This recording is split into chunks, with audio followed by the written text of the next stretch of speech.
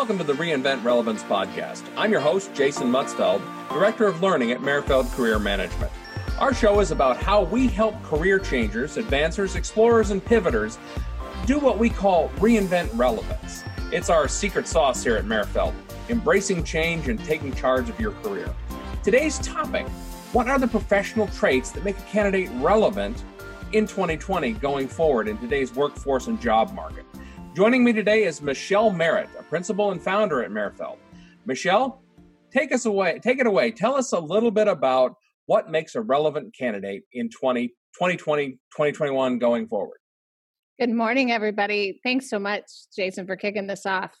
You know, it's a question that we're being asked a lot. As we record this, we are in the COVID-19 pandemic and crisis. And so people are asking every day, who am I supposed to be? How do I demonstrate being a great candidate in the market as I move forward? Maybe I've been displaced from my previous work. Maybe I woke up and realized I don't want to go back to doing what I was doing before this happened.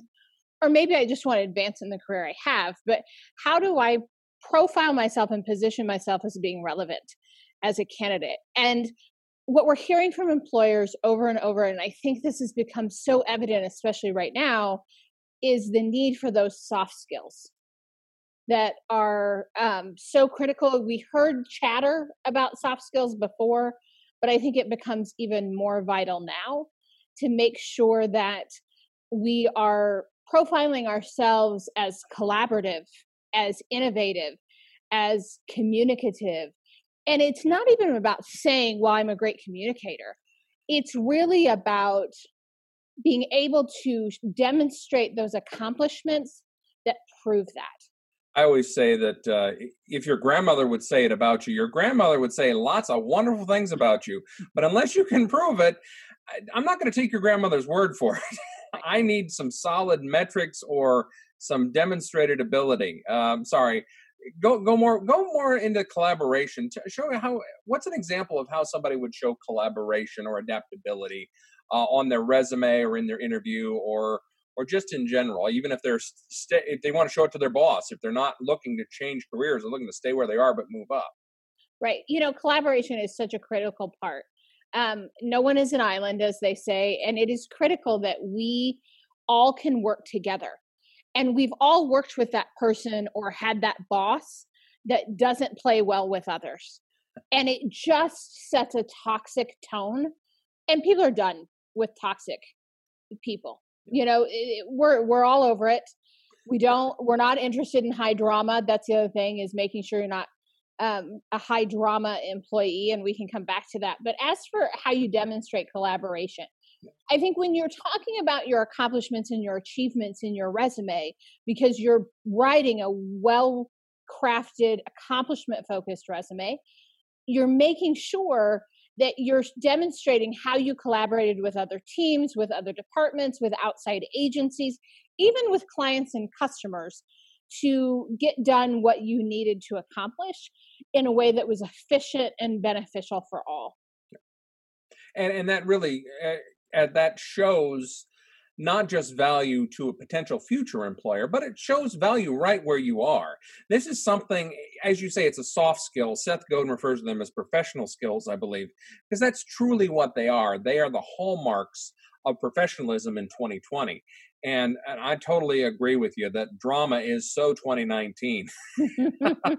You know, that understanding interpersonal conflict and drama, as they call it. There's a topic called the drama triangle. If you want to Google that, that'll give you a little more insight into that.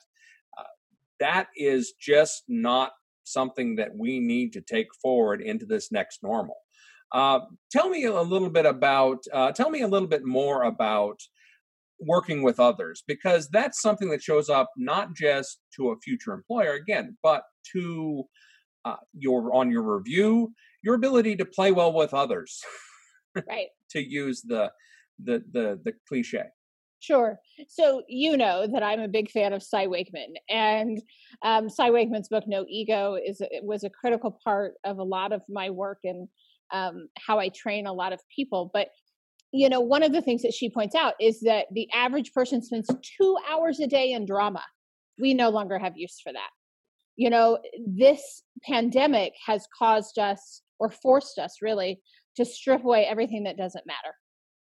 And the people who are relevant moving forward are the people who aren't spending time venting, being in high drama. They're working with other people, they're being collaborative, and they're demonstrating this not only willingness, but desire to be on the team, to be part of the team. That doesn't mean you shouldn't take ownership for your own achievements. You absolutely should.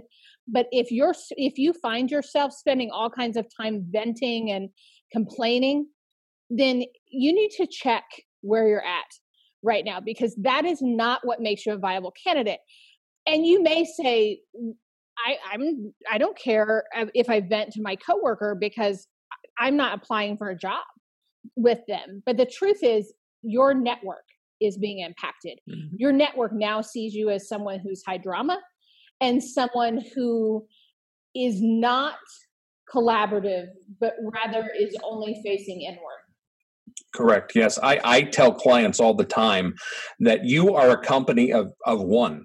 You work for yourself, but you also have to sell yourself every day to your coworkers, to your supervisors, to your future employers.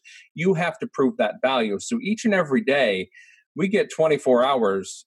When every time every time the planet goes around the sun, we get 24 hours, and we can choose to be in drama, or we can choose to do something constructive. And I think that's ultimately, I believe what you're saying is that drama is destructive and communication is constructive. Right. Now, let's shift focus a little bit, because people always ask about this. What about technical skills? Because there are individual contributors out there in IT, HR, every job function, all the way down. Everyone has a computer these days. If you're in construction, you most likely have a computer in your truck. If you are working in forestry, walking through the trees, chances are you have a ruggedized laptop in your backpack. Everyone has a computer.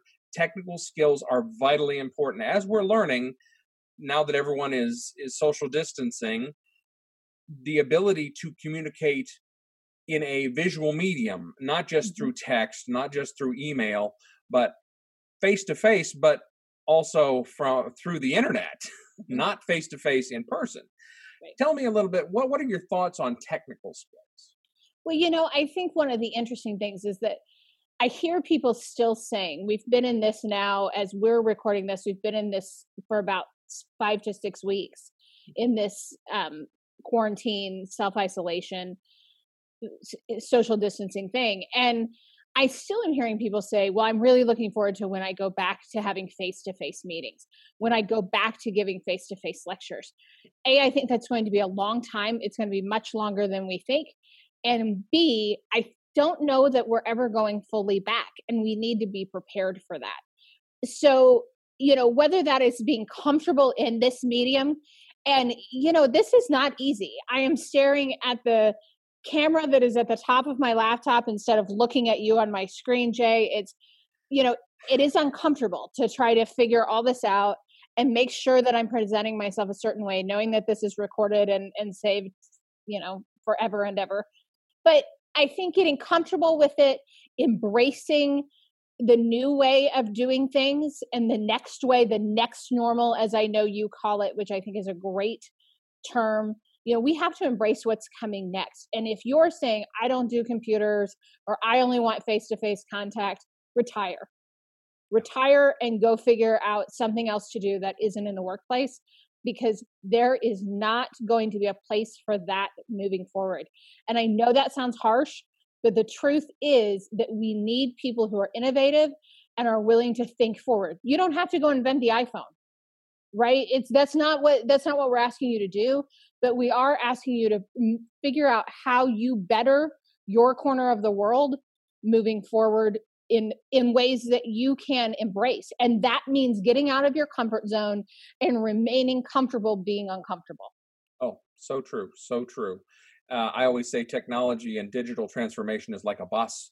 If you're not on the bus, you're going to get left at the bench. So while it's uncomfortable, get out of your comfort zone. And that is so true, because I believe firmly in lifelong learning. And that's another thing I know we wanted to bring up today.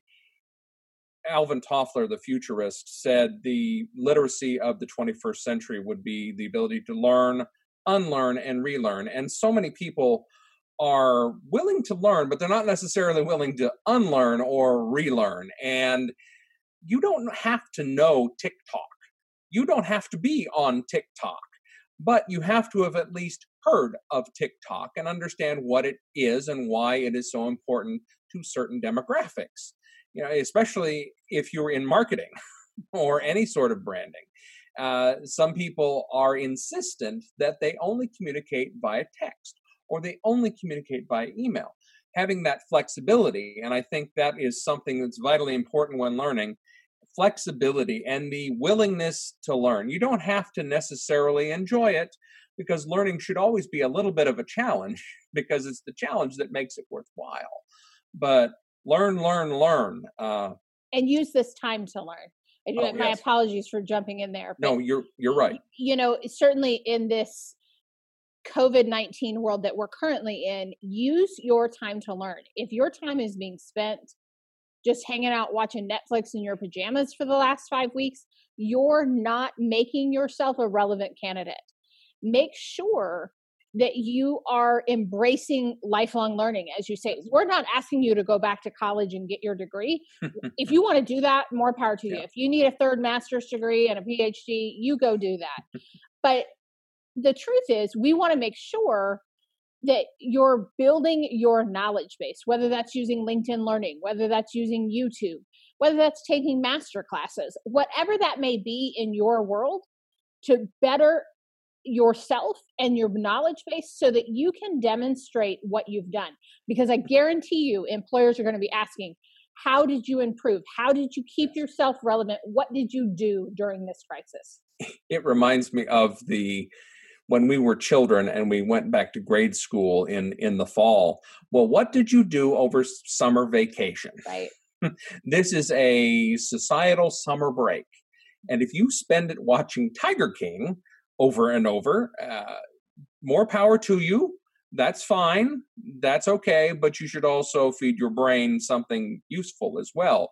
You're better off spending time on YouTube with Crash Course, or like you say, masterclass.com or Khan Academy.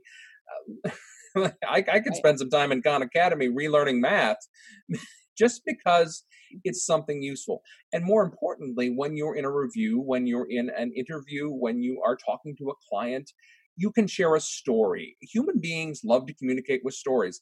And use this time to write a story about what you're doing. Write this story by doing. Don't just write this unless that's your hobby. I mean, write a story if you want to. But you can then tell the story about how you wrote stories during your downtime. So make this most of this opportunity. This is not just a fire sale on stocks or a possibility of getting a discount because people are in dire straits because of COVID-19. That's just opportunism. Right. Use this as an opportunity to do something constructive. So you're absolutely right, Michelle. How were you productive is going to be the takeaway from today of how do you prove your relevance? Well, it starts by being productive with yourself and taking ownership of your career. What other thoughts do you have? I think those are the key points. I think we've hit them all at this point, is be active. I think success has an action bias, as we're fond of saying around here. And we always want you to fix what's right with you. Focus on what you do well and keep building on that and building on those strengths during this time so that you can demonstrate and be comfortable owning your accomplishments. Understand what you've done, name, claim, and aim those strengths, those talents, and those accomplishments. Yes, it's not pride, it's not ego, if it's honest and real. That is just you being honest and real. What have you done? That is important. What can you do? That is also important. Those are two of the highlights we have every time we work with anyone exploring their career. So, all right. Well, we're going to wrap this up. Thank you, folks, for listening with us today. We hope you enjoyed what you heard. I hope you took something away from it. If you do, please feel free to go to our website, merfeld.com, That's MERRFELD. And you can reach out to either Michelle or myself. It's just Jason at Merfeld or Michelle at Merfeld, 2 L's in Michelle. So thanks for listening, folks. We hope you have a great week, and we will talk to you soon. Bye, everybody.